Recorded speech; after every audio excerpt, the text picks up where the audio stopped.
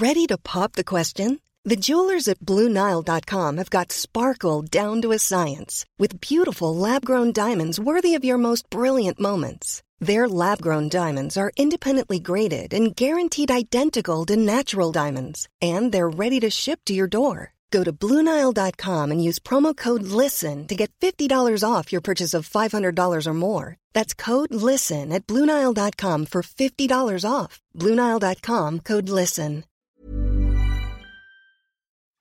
Hey everyone, and welcome to Pixels, a podcast for the discerning gamer.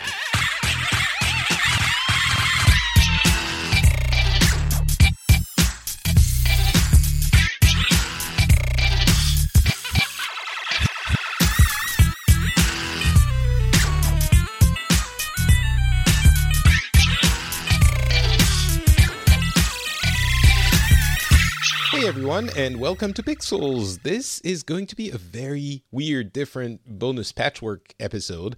I'm Patrick Beja, and usually we get people to talk about the things that have been happening in the gaming industry, and we cover the news. But this is a bonus episode about BlizzCon. As many of you know, BlizzCon is happening right now as I'm recording this. It might be released a day or two later, but it's happening right now in California, and for once I'm not there, which makes me sad, of course, because BlizzCon is a time where I usually go and have fun be with my people, my friends, and all of the community of Blizzard games. But this year, for many reasons, I'm not there, and so I've decided to still do a bonus episode of Pixels. This isn't, a regular one. You're still going to you got the one last week, and we'll get another one next week, hopefully, if things go well.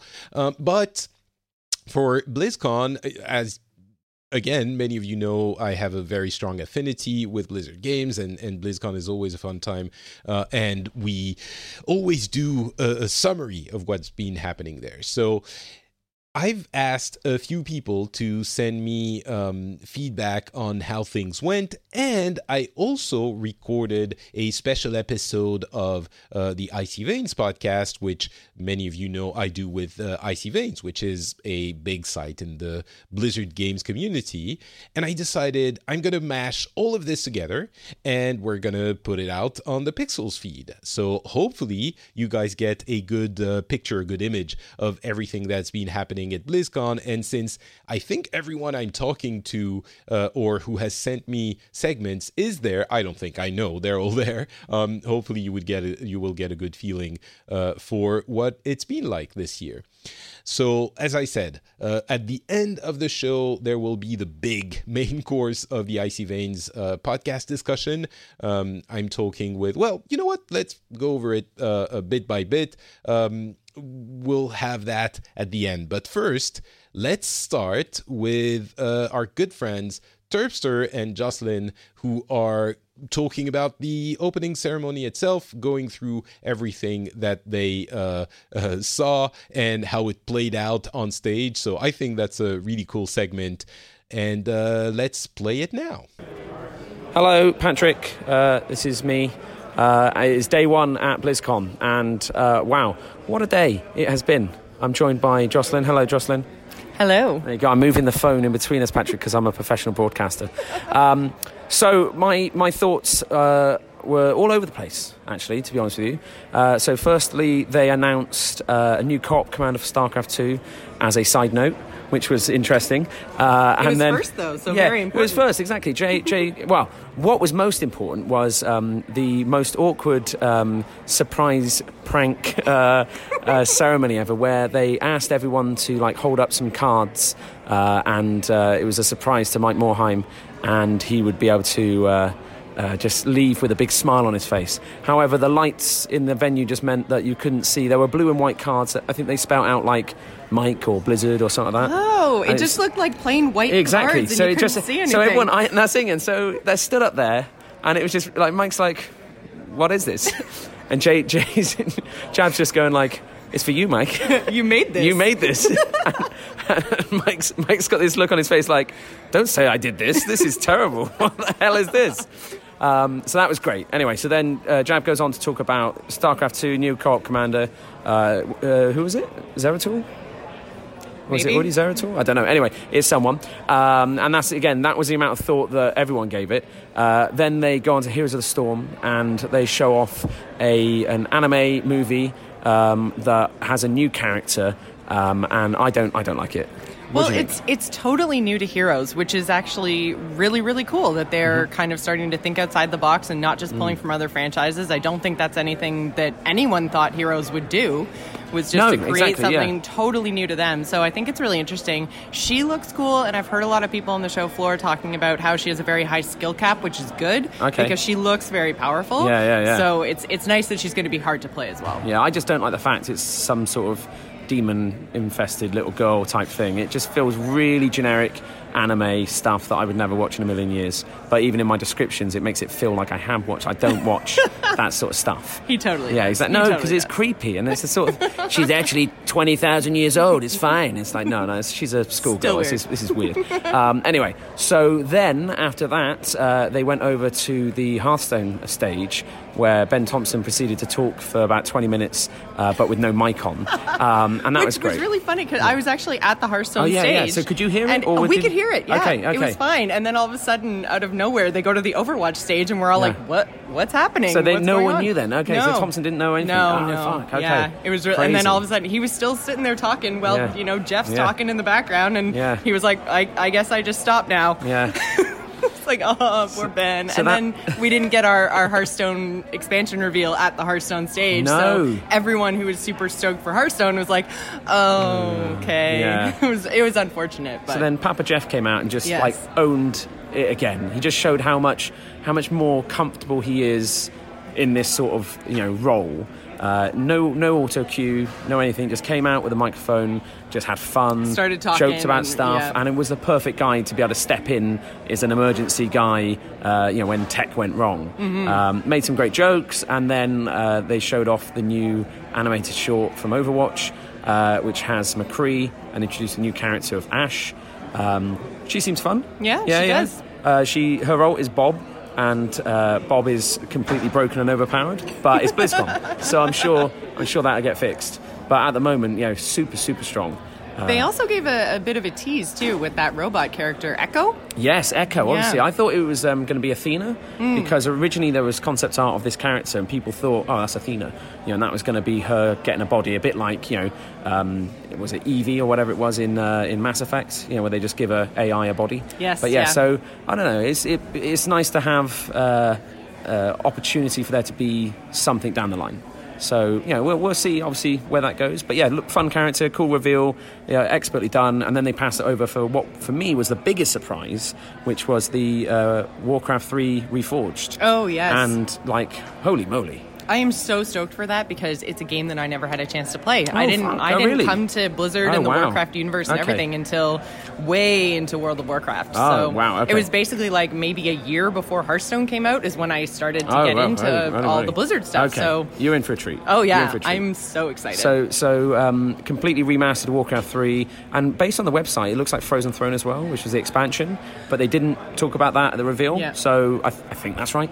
But it's got all of the mini games, kind of all the map editor. That's where Dota was made. That's where that whole genre came from, and they alluded at that. But like Elemental Tower Defense, Uther Party, we've got all of these really fun games that people made that hopefully they can either port straight over or people remake. I'm really excited about how that can be used in the future. And it was really fun, actually. They remastered the cinematic from Warcraft 3. So they made a brand new cinematic of the same thing, but for example, they censored it a bit. So in the original one, you've got these dismembered hands at the end, but on this one, they left the hands attached to the bodies. And again, I don't know if it's trying to keep it, PG-13 or whatever they need to, or if actually in higher fidelity now, that's just a bit much, and you can get away with it when it's a bit lo-fi and the rest from a 16-year-old thing. Right, yeah. But equally, like on the McCree movie, he didn't kill anyone. It was all very fine. It's all very safe. Exactly. How will I shoot these people? I know. I'll shoot the rocks behind them, and then they get horrifically crushed, but in a comedic way, so that's fine. So then off the back of that, they went back to Thompson, didn't they? Yep. And he then revealed Rastakhan's Rumble, He did, and it looks really interesting, and I'm excited that they're doing a troll expansion. I feel like I'm a little burnt out on Rastakhan and trolls in general just because I've been playing so much of BFA, but it did have that super fun Hearthstone spin to it, and I like the way that they're giving each class a Loa. So I think that there could be some really cool interactions there, and they seem to have put a lot of thought into giving classes multiple ways to play. You know, the trash Loa. You know, is that one? No, I know. Oh, come on, Blizz. No, they didn't. They let us all down. They got Hyreek, the bat. Okay, which was cool. really Yeah, cool. yeah. And killed him. Exactly. Yeah, you killed him. yeah. So it's good. They should be really easy to defeat.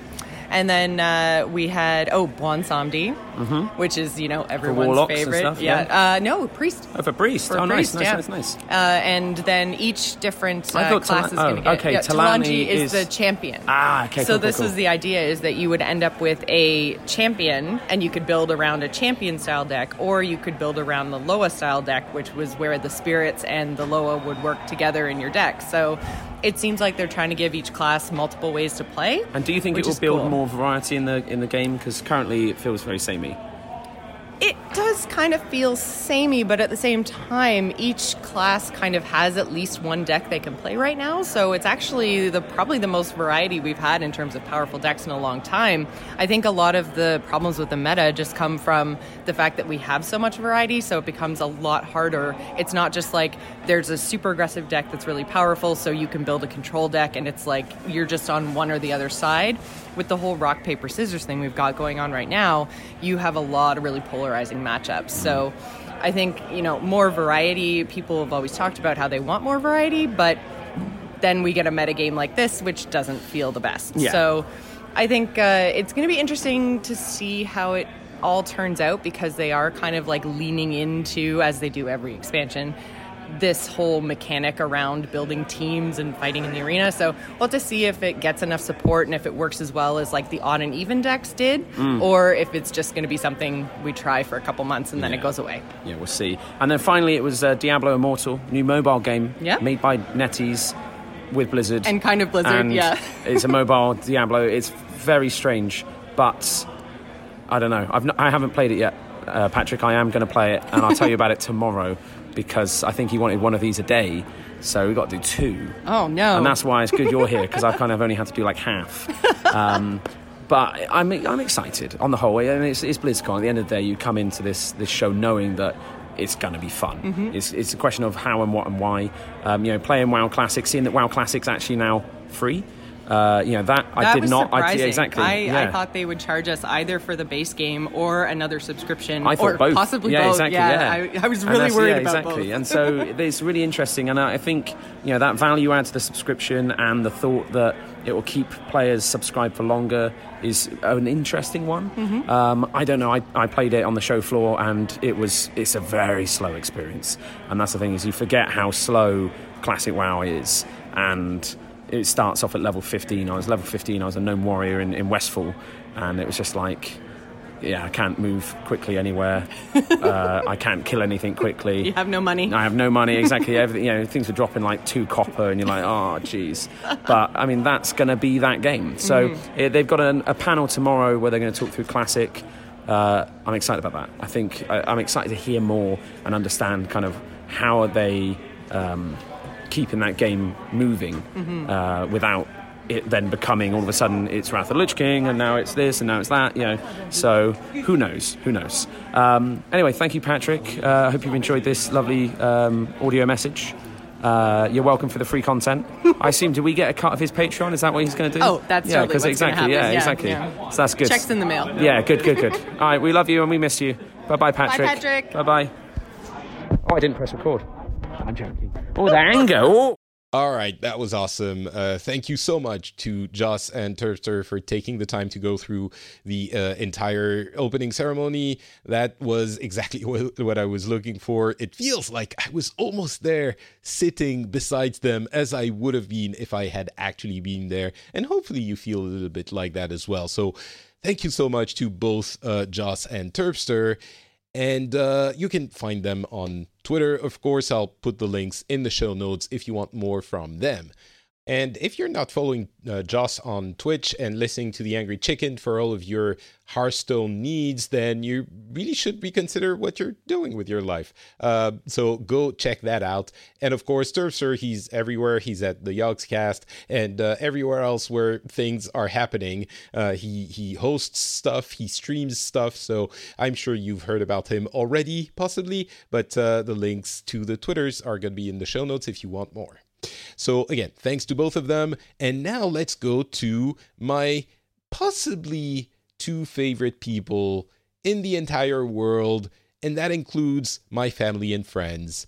Taliesin and Evitel. You know, I talk about them all the time in real life and on the internet, and that's for good reason, because they are lovely people and they do lovely content. One of those pieces of content is this segment they sent me where they talk about everything that has been discussed in World of Warcraft. So let's just play it and you will know everything you need to know about what's been happening for WoW at BlizzCon. So, World of Warcraft at BlizzCon 2018. I think the main thing I came away from the entire experience thinking was, I'm really glad I'm not a Diablo player. Like, we're not going to go into the whole Diablo thing because that's not fair on them. It's not fair on that lovely man that did the Diablo presentation in the opening ceremony. It's not fair on him. On my heart, it broke. He came out with so much energy and so much love because he knew he was selling a tut. I know. And the second he mentioned the new Diablo thing, the audible groan across the entire conference center. But we're not going to talk about that because it makes me feel bad. Exactly, and we're not talking about Diablo, we're talking about WoW. Exactly, and there was some really interesting WoW news. I think a lot of people think it's a bit of a mixed bag. I'm not entirely of that opinion. I think WoW and Warcraft in general came into BlizzCon 2018 needing a good con. Yeah. Like, it needed a good, solid presentation to get everyone back on side, get them hyped, and we 90% got that, I felt. Yeah, I mean, from the opening ceremony, I wasn't, like, super blown away from what I saw, and it left me wanting more. But then, when the What's Next panel came on, I was like, boom, boom, boom. Yes. You were boom, boom, boom. I was Do you know like, what? boom, boom, boom, okay, yes. Like, people listening to this might not believe that, but I was sitting next to you, Evitel, and I can confirm. And you can confirm you the were boom, boom, boom. But it wasn't just you that's boom, boom, boom. It was Ian Hazzikostas and the other two guys as well. Yeah. And that's the thing. Yes. And I was not worried, but I was very underwhelmed by the opening ceremony for WoW. Yeah. It didn't tell us anything we didn't know already. It did give us an excellent cinematic. Yes. But which was very much a trailer rather than anything enlightening. Yeah. Particularly if you've been following WoW news and you knew where the storyline was going. So exactly. We all knew that what we needed from WoW in BlizzCon wouldn't be coming in the opening ceremony. We all knew that the good stuff was going to be in the What's Next. No, but still, you hope for a little more, right? I know, exactly. Especially when you need to get hyped. Like, yeah. and WoW players at the moment do. But then all of my worries were completely waylaid pretty much the second Ian Hazzikostas came on stage. Oh, yeah. Because that man, okay, it really annoys me when I hear YouTubers and other creators say, and when I read on forums and things, a real buzzword around Ian Hazzikostas, the game director of WoW at the moment, is, oh, he's a lawyer. You can tell he used to be a lawyer. He's a lawyer and he does lawyery things and he's always hedging his bets and being a lawyer. And that does him a complete disservice because that man is a minx. He is. That's the only word I can think of. Saucy. He is sassy and saucy. He's got a swagger. I like it. And also he's like a genuine showman. He knows exactly how to kind of whip things up. And because he's also incredibly succinct and efficient with his language. Mm-hmm. People, I don't know, maybe they're trying to read something into it, but I don't get that. When I hear people say that, I'm thinking, are we watching the same guy here? Because exactly, and he gives such a good presentation, like kind of without fail for WoW, like point A, point B, point C, but also da-da-da. Yeah. And just, I thought it was really, really satisfying. And it was great because what happened was he and his co-presenters came out and they just presented thing after thing after thing after thing. And just like WoW content has been for the last couple of years, to be honest, you never had a chance to dwell on anything. Yeah. Even if it was, whether it was something really good or whether it was something maybe slightly underwhelming. Like Island Expeditions, because, give a shit. Yeah. But because it became as an onslaught of other things as well, it was really interesting to listen to and it felt like a whole ton of stuff. Whereas maybe sitting back and actually listing it and looking at it, it doesn't seem like that much. But I think there is quite a lot. And I felt like it mirrored how WoW delivers content lately. Yeah. Which is just, there's a lot of it. And they listen. The game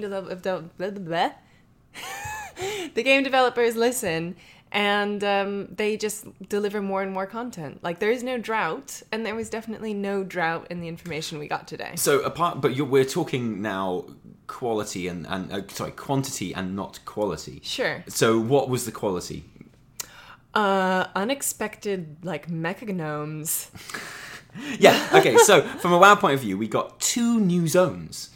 Which is fantastic. That is pretty fantastic. A supposed yeah. daily content, although daily content for WoW is essentially, it means daily quests. Grinding world it quests. means world quests. Yeah. But with the promise that would also incorporate other things. Like, there was mention of towers and other sort of mechanics from other expansions being introduced into the sort of daily element of gameplay, particularly on Nazjatar. So a whole new zone with different areas and a big plot in it, like the best kind of comparison would be Suramar or Argus, I think, more likely for those that are familiar with those mechanics there. How did you feel about Nazjatar? And Nazjatar, fantastic. An idea of an underwater zone, but above water. So it's an underwater zone that has just literally this second been raised above the water. So it has all of the underwater elements, but without any of the hassle. We were trying to find a solution to how you would do an underwater themed kind of patch or expansion without it being extremely annoying. And they found it. Exactly. The best I could come up with was a bubble around everything. So, but they just took it out of the water. It feels like the Broken Shore in Legion 7.2. It feels a bit like Argus. I think it'd be a bit more like Argus. I think it's big. And it's based around a raid, which may or may not have an underwater boss, which would be incredibly popular. Absolutely. But then also, there's the Mechanome zone as well, which sounds fantastic. And again, a whole zone with content and storyline leading up to a dungeon. A mega dungeon. Yeah, and I think that's very clever by Blizz, because they've gone, hey, maybe you don't like the underwater aesthetic and vibe, but that's okay, because we've got a completely 100% different aesthetic happening at the exact same time with this whole other new race and these whole other new people. I came out of it incredibly satisfied and excited and hopeful for the future. And I think most people, I haven't actually sat down and read taken in the response from the community and the internet yet, and I get that the crowd at BlizzCon is a pretty easy crowd. As far we're as there those for things a go. reason. Yeah, exactly. And so no one's going to be sort of too harsh on it there. But I think they gave us enough. I think they have shown us that there is enough new things and exciting things, because my goodness, Nazjatar and fighting Ashara. And it was a huge mix of things too. So even, future Goblin and Worgen kind of a remake. Fantastic. New models. New models, basically. A long-promised kind of feature. Yes, but even just teasing that. And then just, seeing new mounts, seeing new heritage armors pop up. It felt like a hugely diverse amount of content in terms of form, Was it everything that WoW needed? What does WoW need? It needed hype. It needed excitement. It needed people to be really invested in the idea of the game again, I think. Because I think a lot of disillusionment has occurred simply because of a couple of the systems in Battle for Azeroth so far. Because everyone loves the zones. Everyone loves, the aesthetic of it. Everyone loves the dungeons and the raids. Yeah. There's just a couple of core mechanics that people hate. Yeah. Which we have promises of those getting fixed. And assuming they do get fixed... which looks likely, actually, in fairness. Genuinely. And they talked about that today. Yeah, and they did address that without dwelling on it, which is great. Kind of as far as Blizz ever get to an apology, really. Yeah. Going, we understand that you need this and you need these systems to be right. And we're working on it. Yeah, exactly. Yeah. And appreciating that stuff is always kind of in flux. The new, solid, nailed down features of the upcoming patches, were they enough to keep players excited and playing the game and looking forward to new things in the game? Yeah, I think so. I think there are moments. I had moments of hype. So the kind of in-game cinematic with Malfurion really made me go, yeah. And kind of the way this conversation has veered from place to place, it kind of shows how much there was. There because was a ton. We keep thinking of new things to talk about, and that's great, and that's got to be a good thing, surely. Yeah, I think so. And so moments like having the kind of Junker Gnome zone reveal, that was so unexpected and made me go, huh. The Malfurion thing, also really cool. Other than that, I would say that I had like moments of hype, but beyond that, it was mostly just a feeling of like trust. Yeah, like you're in safe hands. Yeah, exactly. I was like, this feels good. I'm getting all kinds of things. There's so many things in the works, even things that aren't coming for the next months and year. Who knows? Seeing that they're in the pipeline made me feel okay. This was meant to be a 2-minute kind of recap for Patrick, and Patrick's going to have to edit this now. Oh, Just so you know. Patrick. Sorry, Patrick. But I think that probably gives a fair representation of just how much good stuff there was. Yeah. And so, that's our opinion on it. Plenty to be looking forward to. Not all of it totally surprising, but some of it incredibly welcome, some of it incredibly exciting. Yeah. And all of it just lots of. Yeah, lots of. And I love Ian Hazzikostas. Yeah. Make of that what you will. That's Same. absolutely fine. Good luck with the editing, Patrick, and thanks very much. Thanks, Patrick. Sorry. Well, joke's on you, Taliesin and Evitel, because I didn't edit anything. Also, it's early in the morning, and I almost didn't sleep, so that's possibly why. But no, really, it was a great segment. It's exactly what I was hoping we would get as a quick summary of everything that's been happening in WoW. So thank you so much. Again, these two are amazing. They are creators on YouTube, and they do a YouTube channel that is lovely, wholesome, funny, very well written, and I love them to bits. So if you aren't watching their content, you should do that right now, and I will put the links in the show notes. The links to their Twitter in the show notes. All right, now it's time for the really big segment of the show, which is essentially a full other show that I'm lifting from the Icy Veins podcast and putting in this episode. And it's an hour-plus long conversation with Dead Set, Aleko, and Strafton, with whom we go over some of the things that have been just discussed now in the first part of the show, but also a lot of other smaller things, some minutiae from the games that you might be interested in. So if you enjoy that, please do go check out the Icy Veins podcast as well, because we do this multiple times a month, and it's a really fun show too. So yeah, let's just go to that episode, and I'll talk to you afterwards. Hello, everyone, and welcome to the Icy Veins podcast. This is going to be a very special episode. Of course, the Icy Veins podcast is where we cover the news from the Blizzard world. The Blizzard world is on fire today because it's BlizzCon time, and BlizzCon is always an incredible experience. There's some interesting stuff to talk about for this BlizzCon. My name is Patrick Beja, and I'm very, very happy to be welcoming live, or not live, but straight from BlizzCon from Anaheim in California, 3 of the guide writers for Icy Veins. First, let's start with the ones you all know. Let's start with Aleko. How's it going, Aleko? Good. I mean, it's my first BlizzCon, and I had a really fun day doing a lot of firsts, meeting a lot of cool people. Still a little jet-lagged, but I'm feeling quite positive. So, all right. So I'm looking forward to hearing what you have to say about Rastakhan's Rumble, the new Hearthstone expansion, and possibly some Overwatch stuff as well. Second, the one that got everything he wanted from BlizzCon, Deadset, our Diablo specialist. How's it going, Deadset? My growth is going to be speaking for itself. Okay. It's going interesting, for sure. It's my first BlizzCon as well, so if nothing else, at least I'm having fun meeting people, seeing how a BlizzCon happens and all that, seeing all the hubbub around the event. That's definitely a special feeling, and maybe we'll get a chance to talk about this a little bit. But before we do that, let's introduce our third guest for the show. Strafton is here, and you like Heroes of the Storm, and you tried some stuff on the show floor. How's it going? It's going pretty well. Heroes got some exciting news. Game's going to be changing quite a bit. Cool. And you'll tell us all about it.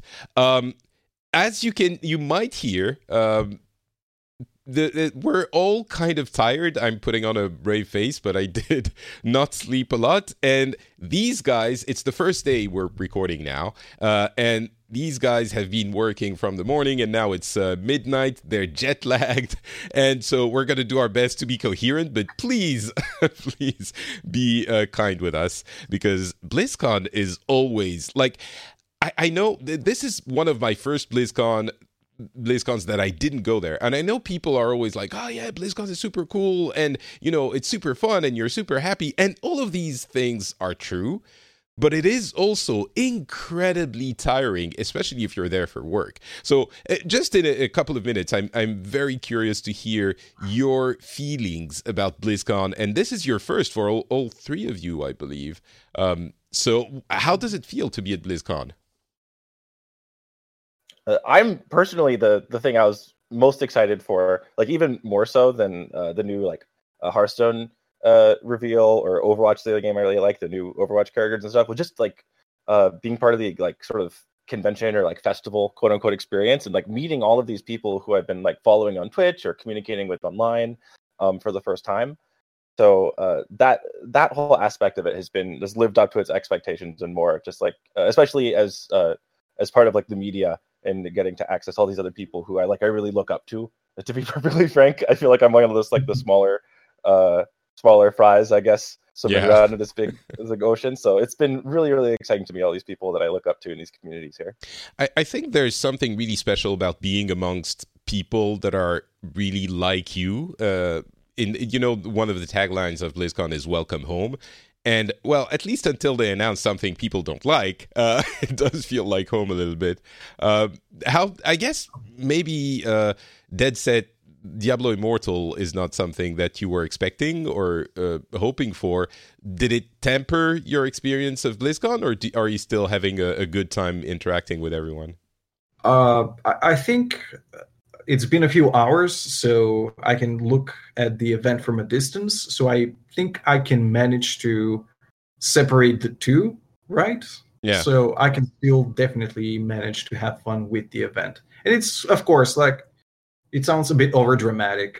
It's not the end of the world, of course, but it was definitely a surprise and mostly not on the pleasant side, I guess. I think a lot of the community will be agreeing with you, so I can understand how this would temper your enthusiasm. We'll do our best to talk about that in a reasonable, appeased, neutral way, and we'll cover all of that. Strafton, last word on that, on the experience of being at BlizzCon before we start on the games themselves. It's your first as well, right? Yes. So how does it feel? Is it cool, exciting?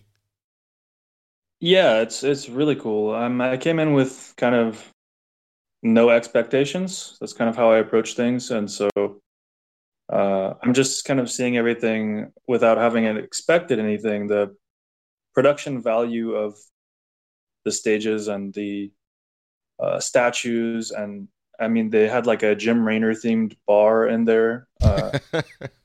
It was pretty cool. And as you guys mentioned, just you have cosplayers, you have people that you recognize from online, and meeting them face to face. Sometimes you only heard their voice. It's pretty cool.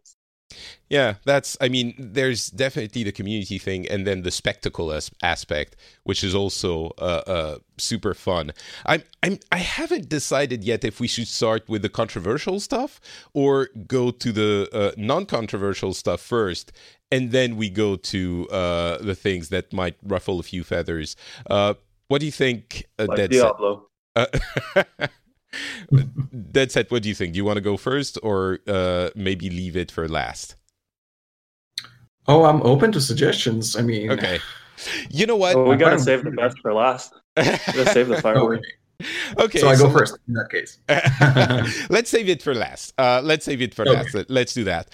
Let's start with I'm gonna talk about World of Warcraft for a bit, because there's a lot that has been announced, and a lot of, well, some unexpected stuff and some tweaks and changes.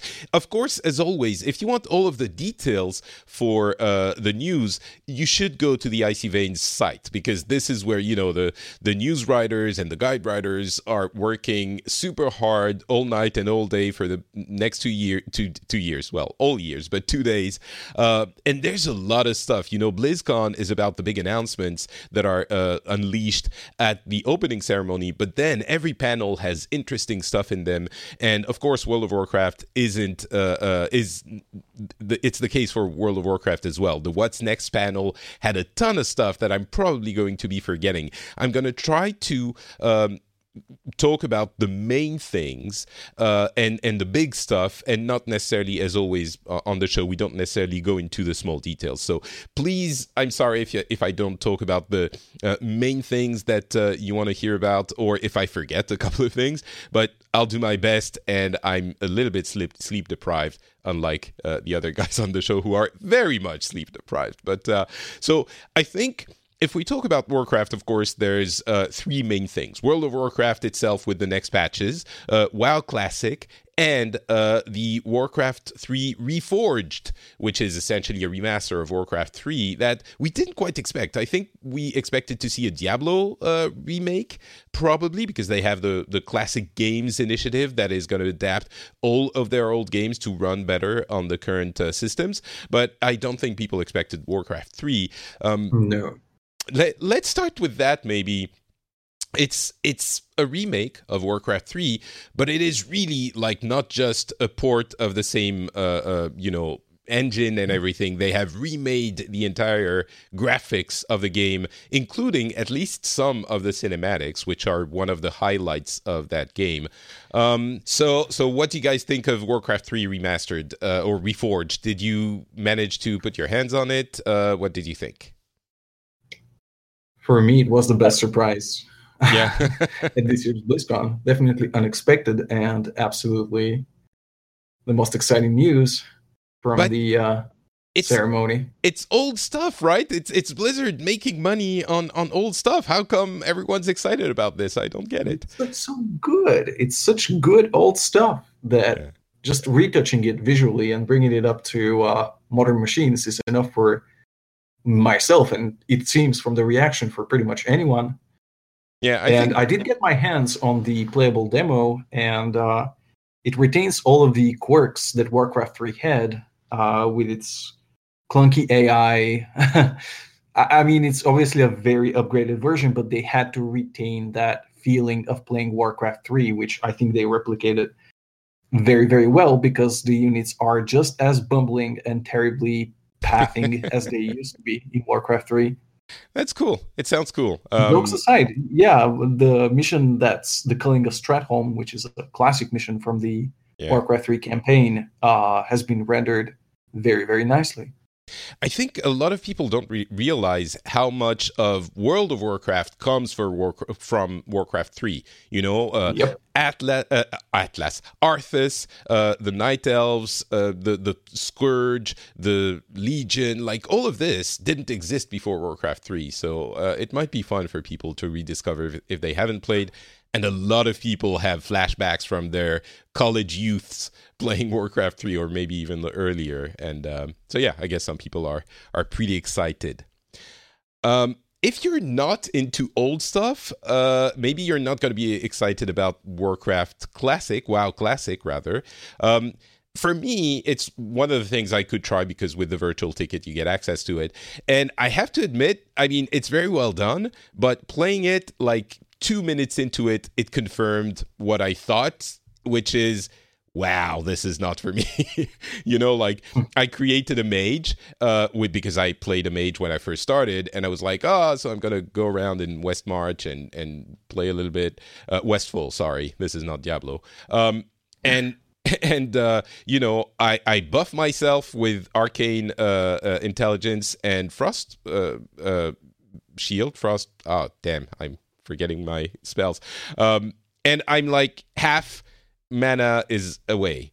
And so I'm like, oh crap, okay, so I'm gonna summon drinks, but I summon food, and it's like, oh, it doesn't regenerate the mana. Is there drinks as well? Are they different things, or should I go buy it? And like, it is so old school. I'm very happy for the people who are happy about it, but it's definitely not for me. Any of you guys excited about WoW Classic and how it feels?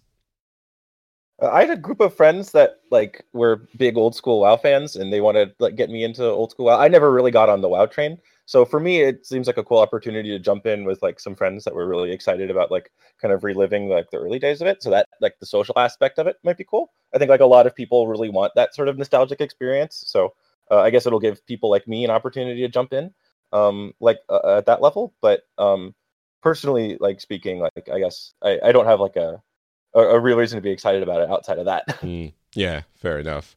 I think it's going to be interesting for people who have never played it, you're right, and who get to experience it for the first time. I think a lot of them are going to be impressed that we played this for so long in that state. But there's definitely, I don't want to belittle that release. There's definitely a lot of people who are excited about it and who are going to be playing it quite a bit. So I'm sure they're happy. And the big news there is that it's going to be included in the WoW subscription, and it's going to be released in 2019, which is also the release window they gave for Warcraft 3 Reforged. So it's not out quite now, but it will be coming next year. And they did say summer, right? So they did say what? Summer of 2019. I believe so, but I can't remember if it was for Reforged or WoW Classic. Maybe it was WoW Classic. I think Classic, I'm pretty sure. Cool. So there you go. You have a release window. For WoW itself, the one we're actually playing now, they talked about, 8.1, which we know a lot about already, 8.15, which is going to have a bunch of stuff, and 8.2 and 8.25. So there's a ton of things coming, and I really encourage you to go to icveins.com to check out all of the news. A couple of things I will point out that struck me. They're redoing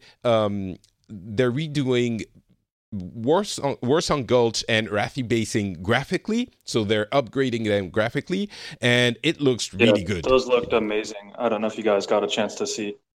Yeah, I mean, I saw the video. It looks really good, right? Nice. Yeah. So there was that. There was the Brawlers Guild is coming back. There's heritage armor for Taurens and gnomes. There's what's the gnome city? Mecca. Can't remember. We're going to the Gnome City. Can't remember the name. We're going to fight Ashara in 8.2. We're getting new models for the goblins and worgens. There's a ton of content in there. Anything that struck you in particular? Maybe Strafton, you seemed excited about some of it, or not? Sorry, which one? Oh, in general, 8.1, 8.15, 8.2, anything that you thought was really cool? I'm not up on the numbers. I don't know exactly what all that is, but Sure. Okay. Well, any of them would be fine, but I think the remade Battlegrounds is going to be. By the way, talking about Battlegrounds, I know what's super exciting to someone who likes RTSs. You're going to be able to play Battlegrounds against AI bots. Those advanced AIs. I'm not sure why they're doing it or how it's going to be used exactly. I think maybe for some people it's more fun to play casually and they don't necessarily want the stress of PvP, so it's PvP without PvP. They didn't give too much details about that, but there's going to be, I can't remember if it's going to be just a brawl or a full mode for Battlegrounds, but there's going to be Battlegrounds versus AI. So I'm curious about that. And of course, I barely mentioned there's Nazjatar, which is a new place we're going to go to. There's for the Rise of Ashara, the patch 8.2 or 8-2 or 8-2-5, and there's a long dungeon, like they call it an epic or mega dungeon, that is gnome themed, and we're going to meet mecha gnomes. There's a ton of stuff in there, so if you're interested in that, I think you're not going to be disappointed, and get all the news at the WoW section of Icy Veins. All right, let's stay in WoW-ish theme and talk about Hearthstone. Aleko, what is the Rastakon's Rumble? It feels like, another Hearthstone expansion, and they only talked about the cards, right? They didn't talk about the single-player content so much, but there's some special stuff with Loas and Trolls, and it's essentially the Stranglethorn Arena theme for this one. What can you tell us about it? What's cool? Yeah, so they've announced a few of the mostly thematic elements, I'd say. Let me count the actual number of cards. The 16 cards were revealed today. Across I think all the classes. Yeah, some of them are really exciting cards, but it seems like it's another one of these thematic sets that the designers are really, really excited about.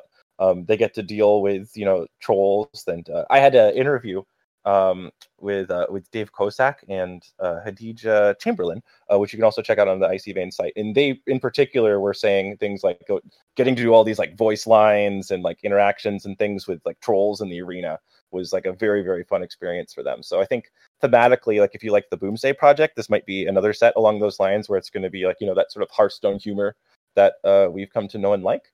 Yeah, and Trolls. Some people are very excited about Trolls, so that's going to be the one for them. So as far as the single player, I think we're going to hear more about that tomorrow. There's going to be a panel tomorrow that'll talk about the single player stuff. So we don't know really much about it. I got to get my hands on what was a Tavern Brawl that said that it had shared some thematic elements. But to be perfectly honest, it's very hard for me to get excited about Tavern Brawls.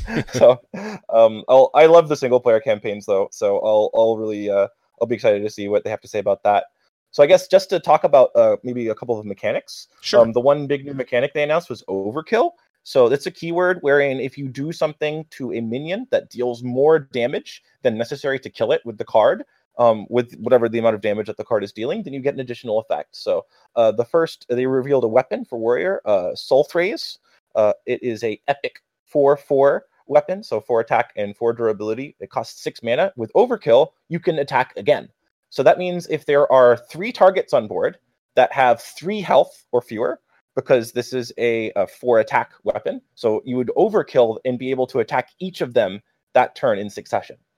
You get 4 attacks potentially from one weapon in one turn. So this might be good against like an odd paladin deck or something like that. That seems kind of crazy. I mean, you're going to be taking damage for each of those potentially, but it seems like a really powerful thing. Isn't that? Doesn't it look like it can get out of control? Well, I mean, you're not going to be able to clear away big things, right? Like anything with 4 or more, because 4 isn't overkill, right? It's 4 attack, and 4 wouldn't get you that overkill. Right. So it's good at clearing up little things. So I think it's going to inhabit interesting space. I think it'll be one of those really meta-dependent cards where if you're facing a lot of targets that are 3 or less, then this card would be a great way of cleaning it up. But Warrior has never really had a problem with board clear anyway. So it's not like giving them another board clear tool likely won't put them over the top, I don't think. Another overkill card, this one's from Hunter, called Baited Arrow. It is a spell that deals 3 damage, but if you get overkill, you summon a 5/5 Double Soar.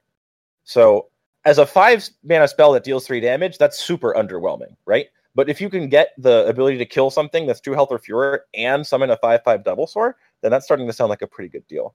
So the overkill mechanic seems like there's a bit of play to it. Like you have to make decisions. Like, okay, should I try to do I use it now because I really need to get this damage in and maybe I don't get the full effect that I want, or do I wait until later so that I can try to get like greater effects off of this card? So I think that was really the sort of interplay that they were going for. But I think we're probably going to see some more difficult overkill cards, like more interesting ones perhaps, with more card reveals going forward.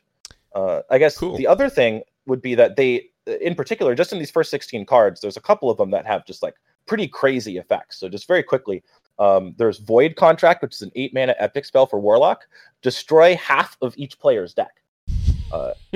So will this be good? I don't know, but that's an exciting effect. I'm not sure how you would use it. Like, do you try to get rid of all of your deck as quickly as possible, or to not have it affect you? I guess not. Maybe you try to mill the opponent's deck, or I have no idea how that would work, but it's a weird card. You could do both. You could maybe, like in a Mechathune deck, if you already had Mechathune, you could try to get rid of your cards. Or if you're against, you just want to mill your opponent's deck, you could do something like that. So like it seems like there's quite a few cards in this first batch here that are kind of outside of the sort of more standard, types of cards that you would expect to see, I guess. Right. So whether or not that persists through the rest of the expansion, I guess we'll see. But my initial impressions of these first 16 were that quite a few of them had sort of exciting or non-standard effects attached to them. Cool. And then there's a whole thing with the Loas and the spirits and all of those things that have quirky mechanics. I don't know if you want to go over maybe one of them, or if that's not that interesting. Oh, sure. No, it actually is. I think it's a pretty key element to the set. This is something they really wanted to play up. So a Loa is like it's like the spirit animal for each class. So each class will have a Loa. And so the one that they revealed was Shirvala the Tiger for Paladin. It's a 25 mana cost beast. It's a 7/5. That's right, 25 mana. It has Divine Shield, Rush, and Lifesteal, and of course a mana reduction effect. It costs 1 less for each mana you've spent on spells this game. So, I mean, if you can get this all the way down to 0, a 0 mana 7/5 with Divine Shield, Rush, and Lifesteal seems pretty good, right? But you're not going to be able to play this for quite some time. So this seems like one of those cards where we're maybe going to have to get a lot of other cards to be revealed to make this playable. But the thing that they wanted to play up was that these cards specifically have a lot of interplay with the Spirit cards. So we didn't get the Spirit card for Paladin. We'll have to see if it helps out Shirvala or the Tiger or not. But we did get to see the one for Rogue. It's a 0/3. All of them have stealth for 1 turn. All of these cards. I'm not sure if they all cost 4 mana or not, but they're all 0/3s that stealth for 1 turn. And then they have an ability. So this one is your minions' battle cries and combos trigger twice. So that's one that can get out of control in a hurry. If you can be doubling all your battle cries and your combo stuff, you can set up some huge turns. And since these cards are rare, you can put 2 of them per deck. So it really seems like they're trying to push specific kinds of strategies, and also that they want these cards very specifically to play the Spirit cards to be playing with the lower cards. Yeah, being able to have 2 of them, that seems like a recipe for I don't know, chaos, at least, for sure. So yeah, exactly. And the expansion will be out early December, I believe. Yeah, I believe the 4th. Yeah, something like that, 4th or 5th. So it will be, it's in the tradition of Hearthstone for BlizzCon. So looking forward to that. Anything else to add for Hearthstone, or do we move on to Heroes of the Storm? Yeah, I guess the one thing I'd like to add is that I'm a little disappointed we didn't get any other news about Hearthstone. Like I mentioned on the last podcast, there's a lot of news in the card game world right now. There's a lot of other card games that are new and, shaking things up and trying big things. And from everything that I've heard and everything that I've been following, there's going to be some kind of announcement or some kind of shakeup that will be coming to the way that the Hearthstone, competitive scene is organized. What that is exactly, there's a very limited subset of people that actually know that information, but it is something that's in the works. That's something that you keep hearing, is that they're really going to change the way that the scene's oriented. And so it's kind of surprising to me that they didn't announce something like that in BlizzCon, especially in the wake of, I guess, no other really major announcements, I guess, and for the rest of BlizzCon, outside of, or at least surprising ones, outside of maybe the Warcraft 3 Reforged. So that's something I definitely feel a little just disappointed that we didn't get any other big Hearthstone news. Yeah, Warcraft 3 Reforged is big for some people, but it's also only big because there isn't a lot bigger at this BlizzCon. I think it's fair to say this is not the BlizzCon for the big announcements. Like, it's not the biggest BlizzCon ever is a way of putting it. So definitely. Personally, having skipped it, I guess, I've been to most of them. There have been others where, it wasn't the most exciting ones. Like, I remember the one where Chris Metzen came out and started screaming Geek Is, which was a fun celebration of the geek community, but it was essentially their thing for the BlizzCon, and people were underwhelmed as well for that one, which is understandable. I think it's in that same category, more or less. So yeah, I think it's fair to say that. All right, let's talk about Heroes of the Storm for a second, and make sure that Strafton doesn't fall asleep after having stayed awake for, I guess, like 36 hours or something like that. So they announced a couple of things for Heroes. The first one, of course, is the new hero, which is not from the other Warcraft games, and that is something that we kind of talked about in previous episodes, and that is finally coming to fruition. I kind of said they are running out of big characters, or they are realizing that at some point they will run out of characters to include, so they're creating a lore within the game of Heroes of the Storm to create characters out of, well, that universe. What did you think about Orphea? Is she, like, thematically and gameplay wise, is she cool? Did she do a good impression? What did you think? My only disappointment with her is that she wasn't Random Man, but she plays and is designed really well. There's a lot of polish on her. She's balanced, I think, in terms of, like, certain kits are really hard to balance by turning knobs because they're just inherently broken. So I think Genji's a good example of that. They've tweaked numbers on him over and over and over, and he's problematic in ranked play and in high level play, especially. Pro scene. He's just been a problem ever since release. Right. I think she's really well designed, and I don't think that she will be a problem, but I also don't think that she won't be useless. Like, certain heroes, I mean, every hero has a place, but certain heroes don't see much play. Like, you don't see much Probius, so I think she'll be a staple, but she's got a little bit of, she has decent wave clear. She won't be able to take on, like, real large waves, like multiple waves at once, but she has good single wave clear on a relatively, like 10-second cooldown or something. So she's going to be able to lane decently. She has good hero damage. She has very good mobility as long as she's landing her abilities. If you start missing your abilities, though, then you're going to be kind of walking. So what's the mechanic that means does it reduce the cooldown on one of your mobility abilities if you land the other ones? Well, she doesn't have mobility abilities per se. She has, so her Q gets a greatly reduced cooldown and greatly reduced mana cost, just baseline, as long as you land it. And when you land it on an enemy hero, it gives you sort of like a short dash afterwards.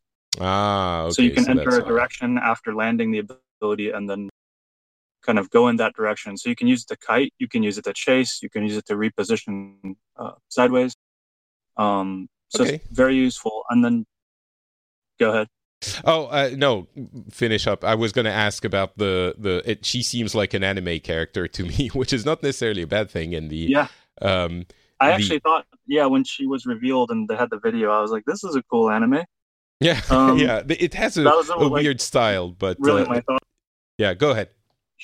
She's a really cool character. Her animations are just top notch on her abilities. Very nice looking. That's the feedback I've heard as well. I've heard a few people say that the animation is above the other characters. There was a fun exchange on Reddit. Yeah. When her abilities were kind of showcased and first revealed, the crowd was the loudest, I think, from the whole event that I heard.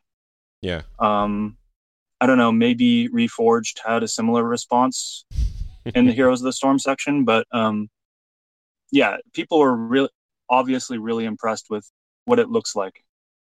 Cool. I'm kind of blown away. It's not what you expect from the game. Going back to the mobility, she has some talents that also add a little bit, like she has this ability called Chomp that's just sort of like an AoE arc in front of her. And she has this weird, power pet, which is a giant maw, essentially, that chomps stuff. So just if people haven't seen her. So, but yeah, go ahead. I'm done interrupting you. Oh, it's fine. It's exciting stuff. That's basically all of her abilities is like this pet, or I don't know what it is, but yeah, it's some kind of pet or summon or something. All of her abilities revolve around using that. So Yeah, there's a talent where hitting Chomp, which is fairly easy to hit, will launch you backwards, and so you can use it to launch yourself away from melee characters if you want to. Won't be good against all team compositions because sometimes you're not going to want to get launched away when you use that. But it's another option to increase your mobility if you need to. All right. And just the fact that her Q has the built-in cooldown reduction really makes it feel good to land your abilities, because you can start chaining these together and make really awesome plays as long as you're landing them. So it's very rewarding to play her when it works. And even when it doesn't work, like I failed a bunch doing the combos, and then you'll just combo out of control one time and like wipe the enemy team. It just feels very good. that seems like a good feeling. It's cool because I think the first other games character, they had to land the presentation, and it seems they did, so that's pretty cool. The other thing is they did announce a bunch of gameplay changes for coming in 2019, kind of in the same way they changed the base mechanics of the game last year. Can you tell us about the maybe the two most important ones and their design intent? How are they going to change the game or the flow of the game? Yeah, it's almost like a gameplay rework. I think it's definitely as big a change as removing tower ammo, but it's a better change, I think. A lot of people wanted tower ammo, and they confirmed today they're not going to go in that direction. They're not going to reverse on that. They're leaving tower ammo out. But these changes kind of make up for that. It's going to change the fundamentals of how experience works in a lot of ways. So one way they did go back to an old way is, so like currently when you capture a minion, you get experience. And when the enemy clears it, they don't get any experience. And so the metas kind of become just capture and forget mercenary camps. You just want to like paint the map and get that XP and forget about the minion. It just marches and deals damage to structures. You get XP from the structures, and it's a win for you. You get an XP advantage this way. They're changing this so that now when you clear the mercenary camps, an enemy captures a mercenary camp, you kill it, you get full experience from it. So there's no experience gain from just capturing the camp. They've removed all of the experience from forts and keeps, and I think greatly reduced the experience from towers. And so now most of the experience, they did increase passive experience. So just passively, you'll get slightly more, I think by 15%. But most of the experience you're going to get is from killing minions and mercenaries, of course, but it's not really a positive on the mercenaries because both teams will get the same eventually. They added catapults so now when you kill a fort, every 3 waves will spawn 1 catapult. 3 catapults, or 2 catapults, 1 in each lane anyways, however many lanes there are. Yeah. And so this is going to be interesting because like the mercenaries now, it's going to be sort of a double-edged sword. It could be very snowbally with the right comps. They immediately announced Sylvanas is getting a rework because that's where everybody's head went right away. So you're not going to be like crazy pushing with these catapults early. But specialists are being removed from the game. They're being put into different categories, and I expect they'll be reworked slowly over time. I see. So overall, they're trying to push people, just so tell me if I understand correctly, they're trying to push people to play more in lanes, like to actually push, or am I misunderstanding the design intent there? It's a good understanding. So what's going to happen is if you capture a mercenary camp or if you have a catapult, you have some kind of lane enhancing passive pressure. It's going to push experience away from your team, and it's going to ball up experience for the defending team. Oh, so it balances out a little bit, I guess? The threat of the ball of minions and mercenaries is that it can destroy structures, which that's the objective of the game, is to destroy the core of the enemy. But it is a double-edged sword. You can't just let it passively push anymore, because if you let one enemy hero can go soak all of that, and they're going to get a gigantic experience. Whereas if you don't secure the structures with those, you're not benefiting at all. And even if you do destroy the structure, like the minion just passively destroys it, you're not getting any experience for that. And so it gives defending teams a better way to come back, I think. I think that's what they were trying to do with this design.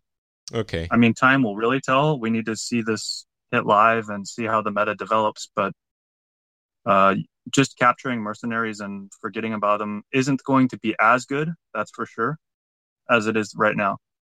All right, cool. So we'll see how it works out in the actual game once it is on the, it starts happening. That's going to be, I guess Orphea is coming fairly soon. The gameplay changes are going to be coming in 2019, so it's not here yet. Oh, by the way, I completely forgot about, sorry, did you want to add something? I think that's it for me right now. Okay, cool. Can't think of anything else. Sure. No, sorry. I thought you were. They did mention some armor changes. Armor won't be stacking anymore.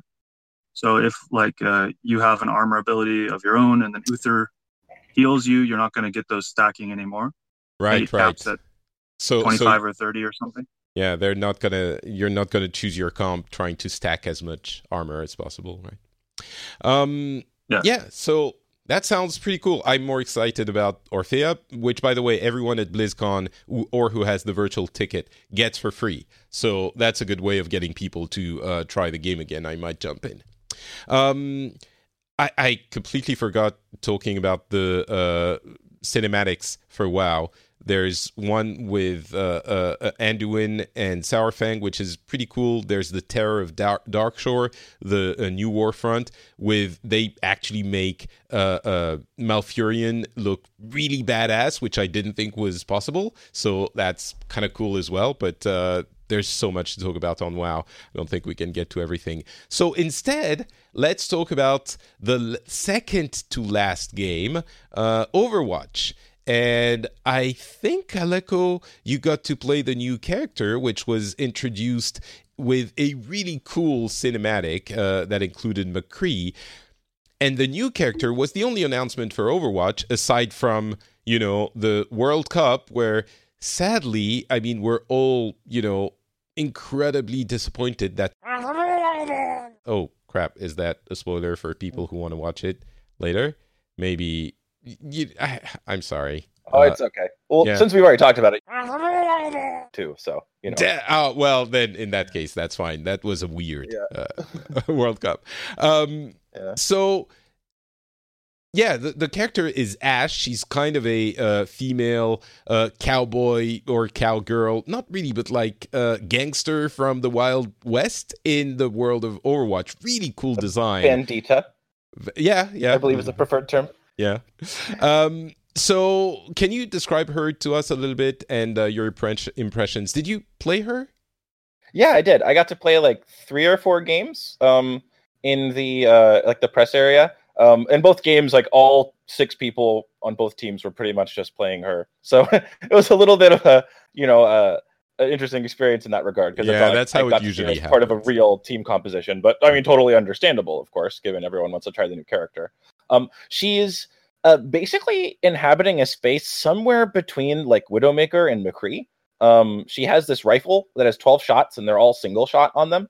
And the shots all like reload one by one, right? So think of like one of those old school like rifles that you'd see in like the Westerns and stuff, where you fire shots and you have to like put each like bullet back in. It's like that. So if you empty your clip, it takes longer to reload all this stuff. She has pretty long range. So the reload, you just pull down the handle and put it back up and it reloads. But then when you're out of bullets, you have to put them one by one, and you can stop midway through. Like if you put 3 bullets in, you can start shooting again. But it does take a long time to put all 12 in the gun.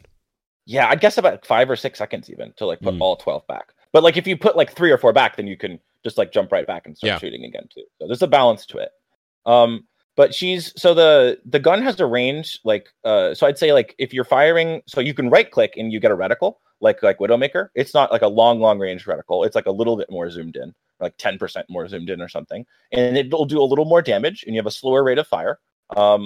And when you're not zoomed in, then it's slightly less damage and a faster rate of fire. But you can do like if you're hitting headshots from long distance, like you don't kill a 200 health target. Like you're not like Widowmaker where you can one shot people. But headshot, body shot will drop someone with the right click, and she's very good at finishing off targets. So I feel like she's going to be a character like where if your team's communicating and like calling out targets, or like especially if you're with a Zenyatta, if Zen throws a Discord orb on someone and then you can click their heads, she's going to be able to do a ton of damage. So the rest of her kit is quite interesting. She's like, so one of the weaknesses of McCree is that he's a basically zero mobility character. Even though he's like hit scan and he's great at killing Pharahs and stuff, he is very, very low mobility. She's quite high mobility. She has like this shotgun that she fires with her shift, where if you fire it like in front of you, then you'll knock back whoever's in front of you and shoot them back. It does pretty low damage. I couldn't exactly figure out how much, but it's not a high amount. And you'll knock yourself back. But if you fire it straight into the ground, you jump up quite high. Like it's a noticeable shift, like in terms of like how high you actually get pushed up when you shoot her shift into the ground. So like I got to play on like Rialto, and you were going into like the second level of all the balconies with her shift on that. Oh, or, nice. Like, if you're on like 76, like you're getting on like the on top of the I'm sorry, 66. If you're on Route 66, you'll like jump up on top of the gas station or anything like that, like easily. Like you get like almost as much as a Pharah rocket jump, I would say. Wow. A Pharah shift. It's quite high. So you can use her to like sneak up behind people. You can use that as like a Widowmaker type like grapple to like set up shots. So like, you can just like peek an angle, right? So like if you're like behind a wall, you can like shift yourself up, get a quick shot and jump back down like unexpectedly. Or also just use it to like push people off the map. So that was really sweet. Her E is like a stick of dynamite that applies a damage over time, like a fire effect. And I think all told, you do like over 100 damage if you've hit the whole number on it. It's a very strong ability if you actually get it all off, and you can shoot it when it's in midair to like trigger it earlier, which is a really badass effect. Right, because it takes a long time for the fuse to burn, but if you shoot it, it blows up immediately. So that's kind of a fun thing, yeah. Yeah, so it's quite long range too, so it's pretty strong. And then there's the ultimate. Yes, and then there's Bob. Good old Bob. So you'll see Bob as part of the cinematic if you watch that, which I'd highly recommend. But she goes like, "Be useful." What's she say? Like, "Do something, Bob." Yeah, Bob, do something. Yeah. Yeah, like get in there, Bob, is what I think she says if she's on the other team. And he's like basically a super high powered sentry turret. He's an Omnic, and he has like a wrist gun. And he won't. You put him in an area, he won't move. Like you aim at an area, he'll go there, and anything he sees, he tears to pieces. He does very high DPS. He lands from the sky or something, and then he rushes towards an area and bumps everything in the air. So there's a kind of a bump effect as well, and then he starts shooting, right? Yeah, exactly. So it seems like a very strong ultimate. If you save it for you can use like an area denial tool, or just like to totally flip a team fight. It's a very high amount of damage. He melts squishies. Like you have to just like get out of visibility, really. He has 1200 health, so you can kill him. Like, and I think he lasts about 10 seconds or so on the map. I couldn't get an exact timer on it. But it seems like the ult is definitely going to be a high source of her damage, like a significant percentage. Pretty cool. Yeah, it's funny when. Go ahead. When they were announcing him, I was laughing because he kept focusing and saying she's super high skill cap. I think he said it 2 or 3 times. I'm just thinking to myself, how many times play of the game is going to be Ashe dying and Bob killing the enemy team? Yeah, exactly. They even mentioned it in the I can't remember how it's called, the deep dive panel, that Bob is actually like a 7th character for the team, and he can contest areas. He can like do a bunch of those things. So yeah, it reminds me of Gargantuan. Gary the Gargantuan for Nazeebo. Yeah, in Diablo, kind of like an extra player. Yeah. Yeah. Well, yeah. no, in Heroes of the Storm, like you summon the Gargantuan, it's just like having another tanker. Yeah. Yeah, so I mean, she looks like a really cool character. I'm looking forward to playing her. Definitely, the design is a winner. I will echo, however, Aleko's sentiment about Hearthstone, that it's cool, and we have the World Cup viewer client that is essentially a beta test for the very solid replay capability, which is pretty cool. But I would have liked to see something a little bit more, something a little bit different for Overwatch, as we said in the previous episode. So there's a little bit of that happening as well. Of course, we got the confirmation of something we had heard about before, which is the Lucio O's morning breakfast cereals, which they're not going to be coming to Europe anyway, I guess. So that is not the I'm sure you can get them from Amazon, don't worry. Yeah, I'll definitely be paying the transportation for those to be imported into Europe. I would like to at least taste them. I suppose it would be fun, but so that's a fun joke, but it's actually happening. It's a partnership with Kellogg, I believe. But yeah, overall, Ash looks like a really solid new character. The what? Sorry.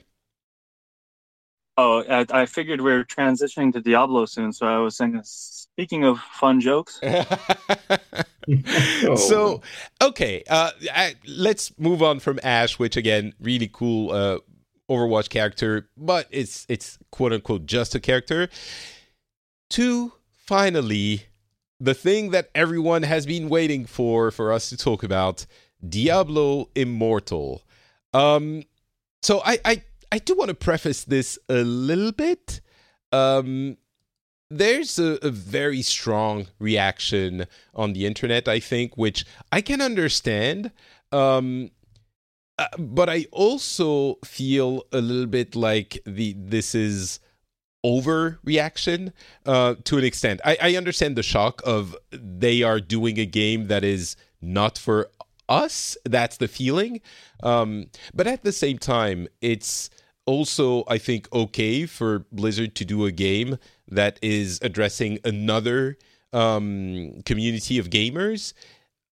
If the game is cool, which is still a possibility, there's a lot of things happening there. So, okay, for people who don't know, Diablo Immortal is essentially what it feels like is a free-form adaptation of Diablo 3 on mobiles. It's going to be available on iOS and Android, and it takes a lot of the assets of Diablo 3 and repackages them into a mobile game that is, and that's one of the rubs, kind of co-developed by NetEase, which is a Chinese company that develops these kinds of games already. There's a few people that suggested, it's a reskin of an existing NetEase game, which is called Endless of God. And it's true that there are a lot of similarities. It's possible they took the same engine. But, at the same time, there are a few ARPGs on mobile, and they all look kind of similar because they are very inspired from Diablo. So it's not that surprising that a Diablo on mobile would look kind of like them. But we don't know how involved NetEase is. So it kind of feels like, did they license out the IP? How involved are they in making sure that the game is good and playable? And at the same time, it is definitely a play for that almost MMO market on mobile, which is really big, especially in China. And partnering with NetEase, which is a Chinese company, is definitely a play for that market and for China. So I feel like as PC/console gamers, this game is designed for another audience. I do question whether they should have announced it at BlizzCon or not. I'm not sure because it's not the right audience, maybe. But I guess it all hinges on how good it actually feels to play. And I've gotten a lot of feels from the Hearthstone announcement where people were really angry when it was first announced. I was working at the company then, and I can tell you, people in the room were super pissed about Hearthstone because they were expecting, Blizzard was a company that made like huge games like Diablo and StarCraft and Warcraft, and like they wanted Warcraft 4 or something. But then when people put their hands on it, they understood that the game was really cool. And in the presentation, the Diablo developers, Wyatt Chang and others, really emphasized the fact that, the controls feel good on mobile. You might not believe it, but when you try it, you will agree, kind of. And the game is a full Blizzard quality game. So I guess it all hinges on that. And where I start to be a little bit worried is that Dead Set, you got your hands on it, and it seems you're not super excited. So I'm going to move over, give you the mic, and you can talk about it as much as you want. But Sure. is it like, does it control well or not? No, or is it the fact that uh, are you not excited because it's not the game you were expecting? So anyway, go ahead, yes, go nuts. the latter. For what it is, I feel it is going to be a competent game. As a mobile RPG, I don't think the standards are super high to begin with. It controlled really nicely. It felt sticky and satisfying combat-wise, the same way that Diablo 3 feels for the PC, which I would say it's a significant accomplishment for mobile gaming. It's just that I'm not really a mobile gamer, and it's hard to get excited about what's essentially Diablo 3 assets and stripped down RPG elements on a mobile device, right? Yeah, I can see that, but I have a question then. Is it Sure. That I'm not a you might say I don't like I don't know, I don't like chicken until you eat a really good, well-cooked piece of chicken, and then you're like, this is not bad. Maybe chicken is not the best example, but this is not bad. I could see myself eating this every once in a while. Is it a case of, well, I'm not a mobile gamer because I have never found a mobile game that I actually like? And if I do, then maybe I will play, or it's probably because it doesn't fit my playstyle needs as a gamer. Like, I feel that mobile gamers are mostly people that commute a lot or spend a lot of time away from electronic devices, or rather electronic devices that are able to run games. Like, you maybe game on your way home or to work or on the toilet seat or something. That's not the way I play for the most part. So because you, like me, you have a PC in your toilet to make sure that you can play Diablo all the time. That no, would exactly. be the dream case, but dream scenario.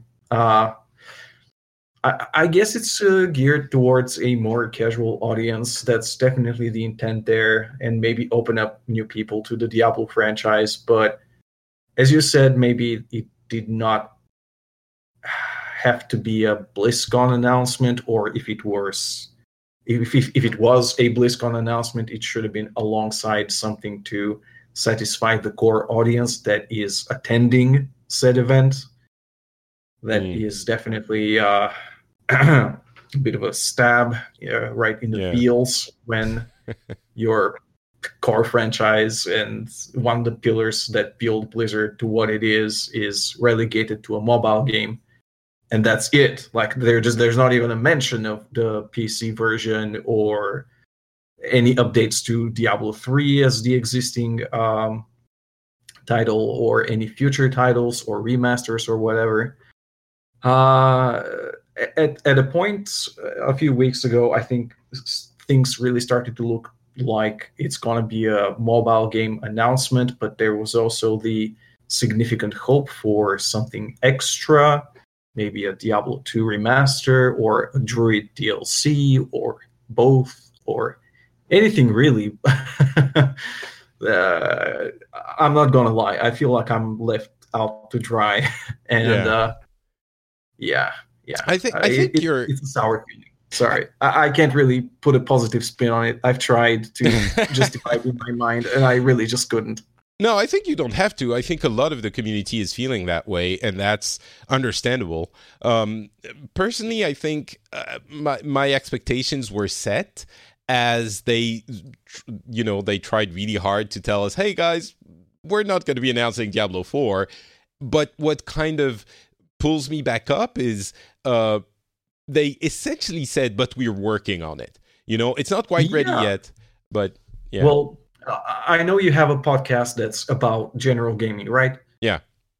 They could have pulled a Bethesda. I'm not sure you know what I'm talking about, like they did their E3 conference where they talked about Fallout 76, and that's a bit of a controversial title because usually Fallouts are single-player games and 76 is a multiplayer title. Not all of the fans are on board, and Bethesda was really smart about that, and they talked a lot about 76, and right at the end, they gave a 10-second, no features shown, no nothing special teaser with the title Elder Scrolls 6. And easily, Blizzard could have done a Diablo 4 logo reveal that just the logo goes up in flames. They don't have to show any specific place, specific gameplay, or anything like that. Just get the community hyped that something big and meaningful is happening for the core audience. No matter how far it is in the future. Right? I completely agree that this would have made a lot of people in the core audience happy. But I think that would have overshadowed the announcement of Diablo Immortal. And remember that no matter what we think, these things are primarily a way to drum up hype for their games to make money. These are companies that are trying to make a lot of money, and it's been the way even when they announced games that you were excited about. The difference was you were excited about those and not about this one. So I'm saying you, not you, Dead Set, but you as in us, the gamers. Right. So I think the goal here is to get the whole world to know this is going to be a game that is going to be available for you to play on your mobile. And the people who are interested in that, again, I believe more specifically in China, but possibly, there are a lot of people who don't play games on PCs or on consoles. And those people, I think... No, of course, of course. I think those people are going to be possibly excited about having a semi-MMO. I say MMO, I didn't mention, you're going to have a social area where you can meet and see other people. You're going to have dungeons. To it as an MMO. Yeah, they right. They are referring to it as an MMO, so it's got a more involved multiplayer co-op aspect than Diablo does. So there are a lot of people who are going to be excited about this. I think it's okay if it's a game that is not for us. And to get back to what you were talking about Diablo 4 and a teaser, they could have done it. It would have gotten us excited. It would have overshadowed. People would have said, Diablo Immortal, whatever. I'm really excited for Diablo 4. But they can achieve essentially the same effect by actually announcing Diablo 4 next year. If they do, I don't know that they will, but I think they might. And at I've that been thinking point, about that for the past 2 years. I'm past the point of speculating about that. But I mean, whenever they end up announcing it, I don't think the reaction of people is going to be, I don't care about Diablo 4 because you announced Diablo Immortal last year or 2 years ago. People are going to be excited about Diablo 4 no matter what, right? So I don't think they would be gaining a lot in practice when it comes down to communications effect if they had announced, maybe they would have. Maybe the goodwill would have been preserved. Maybe it does hurt the goodwill to have done that. I think they're pissing away goodwill by doing that, but Yeah, maybe. It's possible. I guess so. The one thing I would want to add to all of what you'd said. Sorry, go ahead. Go ahead, Strafton, and then we'll go to. I was going to say something positive. We could maybe a positive light we could look at this from, because I'm also kind of disappointed with how the mobile game looked and how similar it looked to other games mentioned earlier. But a positive thing is they had a big emphasis on, and this was right as they were revealing Warcraft 3 Reforged. They mentioned an emphasis on Blizzard Classic games as something they're focusing on, and they've demonstrated this with StarCraft and Warcraft now. And he didn't say we're done with. Here's that other classic game. More classic games are there? Strafton, you're breaking up quite a bit. I think your internet is fighting you. Can you repeat what you were saying? Go ahead. I think you might have come back. Or not? Nope, sorry, we can't really hear you. So I'm going to go to Aleko, and then we'll come back to you, Strafton. Maybe your internet will be better then. What were you going to say, Aleko? I think Strafton was saying essentially they put an emphasis on classic games, so we might see remakes of Diablo 1 and 2 at some point, but I'll ask him again later. Yeah, Aleko, what were you I think that's probably what he was getting at. But yeah, of course, let's like to hear it from the horse's mouth. I was just going to add that I think the kind of unfortunate truth for gamers like me and Strafton and Dead Set, or this kind of more hardcore, like almost like PC only type gamers. Hey, you can include me in that gang. Why am I being left out? You too, of course. Sorry, I shouldn't have been so excited. But for people like us, the kind of unfortunate truth is that these mobile markets are massive. And I would project, just based on my market knowledge, Patrick, you know much more, that this would probably be immediately a huge moneymaker for Blizzard. Like I would imagine that This game, like it's going to draw in a market far beyond any sort of core gaming audience, and I would project this to be a massive source of income. So from a business perspective, it's really hard to argue against it. Whether or not that translates into the things that we want in the future, that's TBD, right? Maybe it means like, oh, great, we did this. Now we could make even more casual games and even more games that will make us more money like this. Like, will that be the direction that Blizzard goes? I don't know. Maybe they'll say, okay, now great, we have all this money. We can use it to make all these other projects that our core audience is excited about. But the one thing I think it is important to mention that I would imagine that this would almost immediately be one of Blizzard's most profitable projects. Yeah, I definitely agree. I mean, there's no question that this is something that is going to be making a lot of money. And by the way, they didn't talk a single second about business model. They didn't say how they're going to be making money on this, which is probably the biggest, whether or not it's Diablo on mobile or we want it or not is not really the biggest industry question. The question is business model. How's it going to work? Is it going to be quote unquote pay to win? I don't think so, because I trust Blizzard for many things. But that's the big question. So that's something that's really important. But also, I think, as you said, Aleko, there's no question, oh crap, Strafton disappeared. That's so sad. Maybe he fell asleep on his keyboard. Oh, he's back. Okay. But there's no question that they're working on Diablo 4.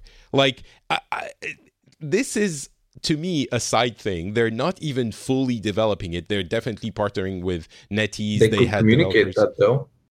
Well, again, that in some fashion. I think there's a big trauma on Blizzard having announced Diablo 3 way too soon in 2008, before it was released in 2012. And for 4 years, anything anyone could talk about was, yes, but Diablo 3. And they were disappointed at this. So I think they really don't want to repeat the same mistake.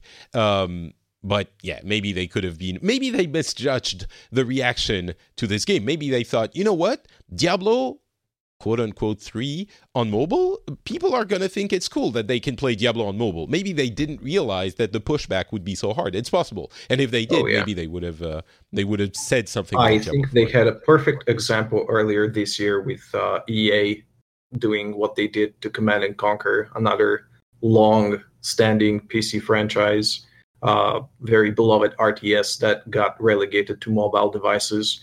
And EA had the goal to say that this should satisfy old hardcore RTS fans. So it's pretty much the same thing. To be honest, they had a perfect example of that not working out. So I personally think, I disagree with you guys. I think the game will flop. Oh, really? Wow. Okay. Yeah. Prediction, putting it out there. That will be interesting to come back to when they announce the results once it's indeed. out. We don't have a date, by the way, for the thing. I will disagree with you. It's like Command and Conquer, because Command and Conquer is a franchise that has been forgotten by EA and sort of used as an excuse to put that game out on mobile. And the presentation was also very lackluster when they announced it. I think in this case, if they don't put out Diablo 4 within the next, 3 years, or announce it within the next couple of years, then I might be concerned as you are. but I don't think it's the same because they're still working on on our Diablo. You know, this is a thing that they're giving to other people. So that's the way I approach it. I want to believe. For sure. Like, I want to believe more than anyone. I'm sure it's going to come. But Strafton, you're back. You wanted to add something about maybe remasters. Let's see if your internet is cooperating a bit better. Yeah, they had mentioned that they have a team working on Blizzard classic games. Yeah, and they said working on like as in currently, not as in we've finished and here's Warcraft Reforged.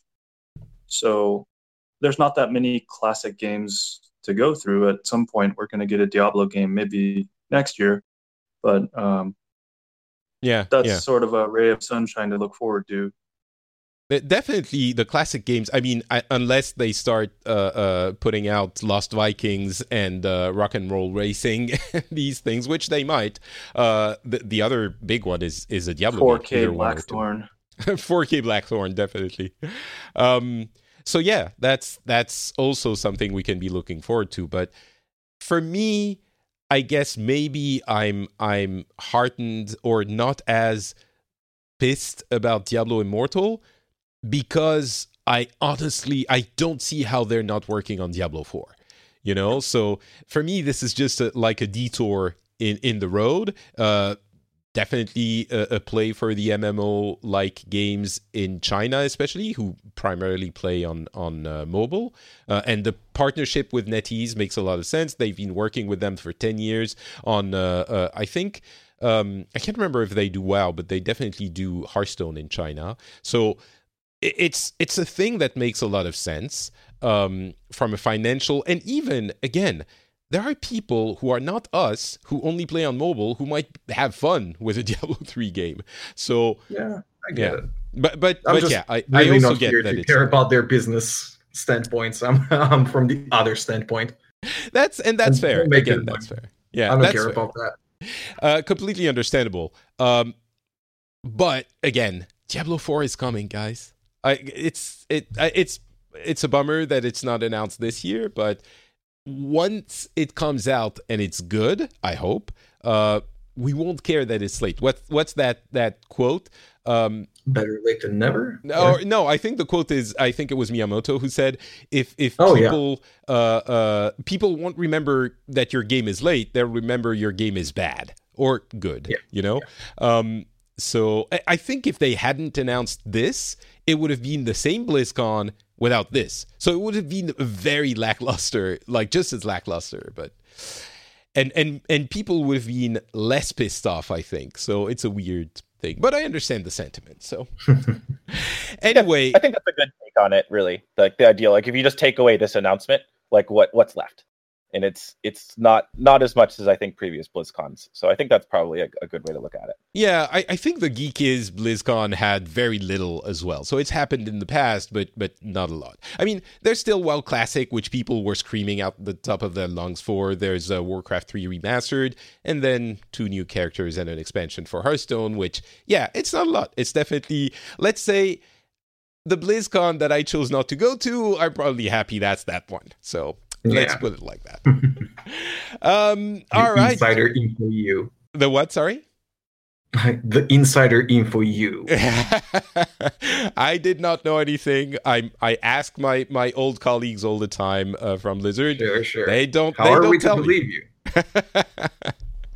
All right. Well, I think that's going to be it for us. It's like 1 a.m. for you guys, and you are super tired, and you are waking up early tomorrow to go back to the show and actually write more stuff, try more stuff, and give us more news. So I'll let you all go to sleep. Before we do, though, I guess Icy Veins, but do you want to tell us where we can find you, follow you on the internet? Let's start with Strafton. Do you have a Twitter account that you wanna promote? Just Icy Veins. I think that's it for me. Excellent. Go to icyveins.com and check out our amazing guides and news articles. Check out our amazing guides. I saw you had a Twitter account, but you literally have 2 tweets on it. So I don't know if I'll put it in the show notes. Yeah, I'm not exactly Donald Trump over here. Well, let's go back to people who might be a little bit more Donald Trump-ish. Aleko, what about you? Where can people find you? You can find me on Twitter at Aleko_P and on Twitch at the same handle. I don't think the show will be coming out in time. It may or may not, but I'm actually streaming from the BlizzCon floor tomorrow morning at 9:30 PST. So I guess if the show goes up in time, maybe two people will drop by from that. But if not, anyways, I'll be using that channel a lot more. I've been off for a while I was in Greece, but I'm going to have like a permanent residence with fast internet, so I'll be back in streaming. So come check me out on Twitch. Excellent. And finally, Dead Set. I feel bad just calling on you again. It's okay. Good times will come, I'm sure. Until then, I'm Dead Set pretty much everywhere, so regardless if you're on Twitch, Twitter, YouTube, or wherever else, just find me there. Thank you. All right, cool. Thank you very much. And there would be so much more to say. I'll leave it at that. And for me, it's Not Patrick on Twitter, Facebook, and Instagram. You can find my shows at FrenchSpin.com. And you might be listening. I might put this segment out on my Pixels feed, the general gaming show you mentioned earlier, Dead Set. So if that's the case, you might be listening to it on the Pixels feed. But if you're not, you might be interested in checking out that show, because it's a show where we talk about gaming in general, and we go beyond the world of Blizzard, and you might be a gamer who's interested in other games as well. So go to your podcast app, search for Pixels, subscribe, and you'll get the new episodes every time they come out, and that will be pretty cool. That's going to be it for us. We will be back in a couple of weeks, and we will talk about a ton of stuff again from the world of Blizzard. Thank you for listening, and talk to you then. Bye. And that's going to be it. So that's a pretty meaty BlizzCon special. I'm always sad that I can't be there when I can't be there. It's been, very rare, a very rare occurrence that I couldn't go in the past 10 years, either as for personal stuff or as my job. When I was working for Blizzard, I've been to, 9 BlizzCons in the past 11 or 12 years. So it's always a bittersweet moment being able to watch it from the comfort of my home with the virtual ticket, but at the same time not meeting all of my friends who are there.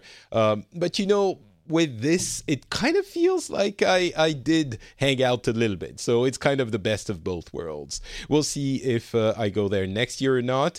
But I'm guessing maybe there will be some bigger announcements next year. So it might be a good idea to be there.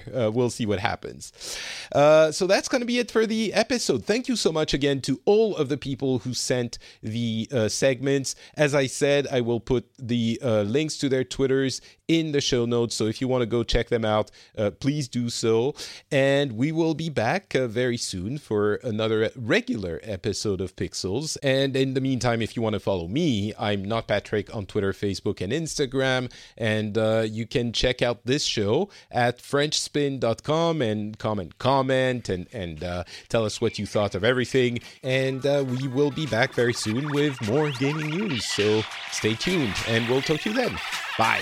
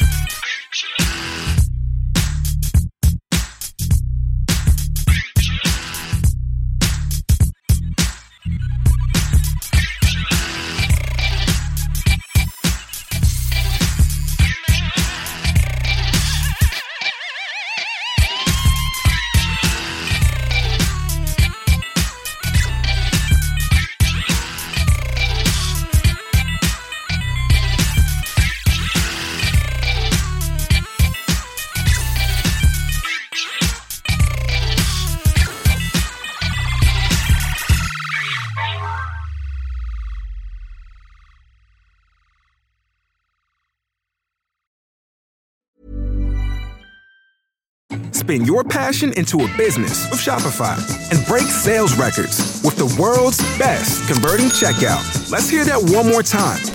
The world's best converting checkout. Shopify's legendary checkout makes it easier for customers to shop on your website, across social media, and everywhere in between. Now that's music to your ears. Any way you spin it, you can be a smash hit with Shopify. Start your $1 a month trial today at shopify.com/records.